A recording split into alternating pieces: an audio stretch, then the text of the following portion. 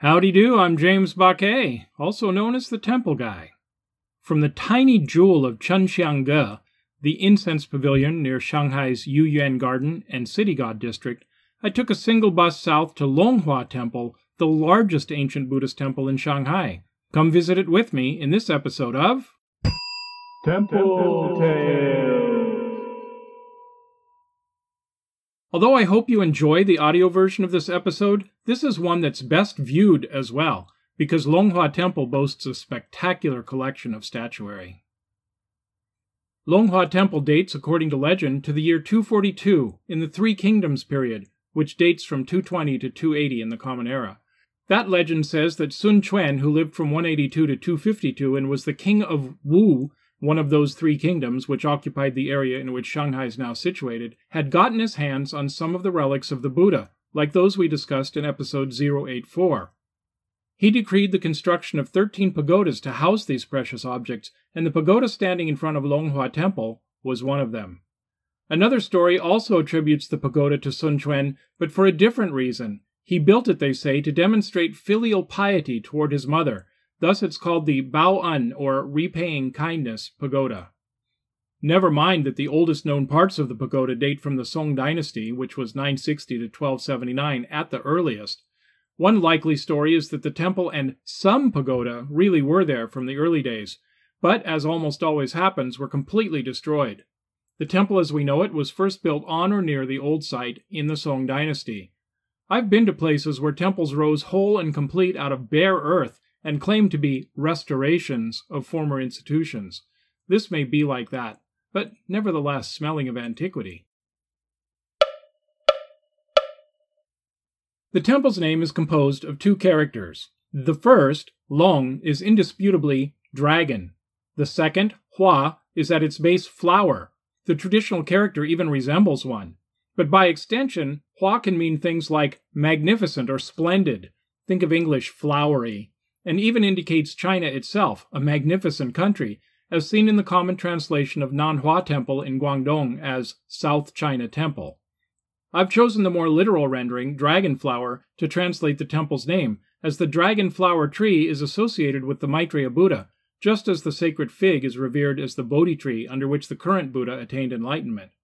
Unusually, this temple has two centrally placed figures of Maitreya, one, the typical laughing Buddha in the mountain gate, and the other in the more elegant bodhisattva form in the Heavenly King's Hall, as we'll see in a minute.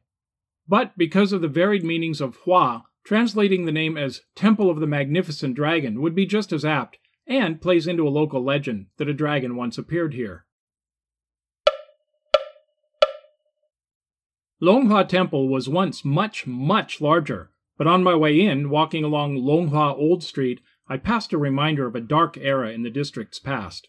In the 1920s and 30s, the lion's share of the temple's grounds, once occupied by gardens, were taken over by the Kuomintang, famous in America as the party of Chiang Kai-shek, who fled to Taiwan when the communists were victorious in 1949. A prison was built to intern communists, and numerous executions were conducted there. It then became a Japanese-run civilian internment camp during the Second Sino-Japanese War, 1937 and 1945, which overlapped with World War II. Today, in commemoration of those killed by the Kuomintang, it is called Longhua Martyrs Cemetery.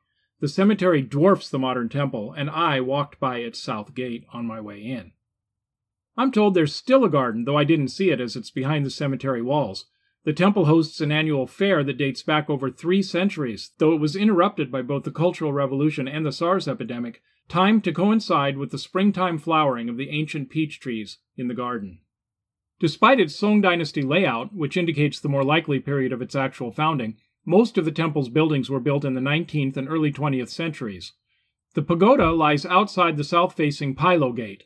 Then in succession along the central axis are the Heavenly King's Hall, the Buddha Hall, a hall dedicated to the 3 sages of the West, the Abbot's Room, and the Sutra Library. Along the sides are the drum and bell towers on either side, slightly in front of the Heavenly King's Hall, a hall of 500 arhats and a guanyin hall on the left, and mainly utility rooms, guest office, dining hall, and so on the right.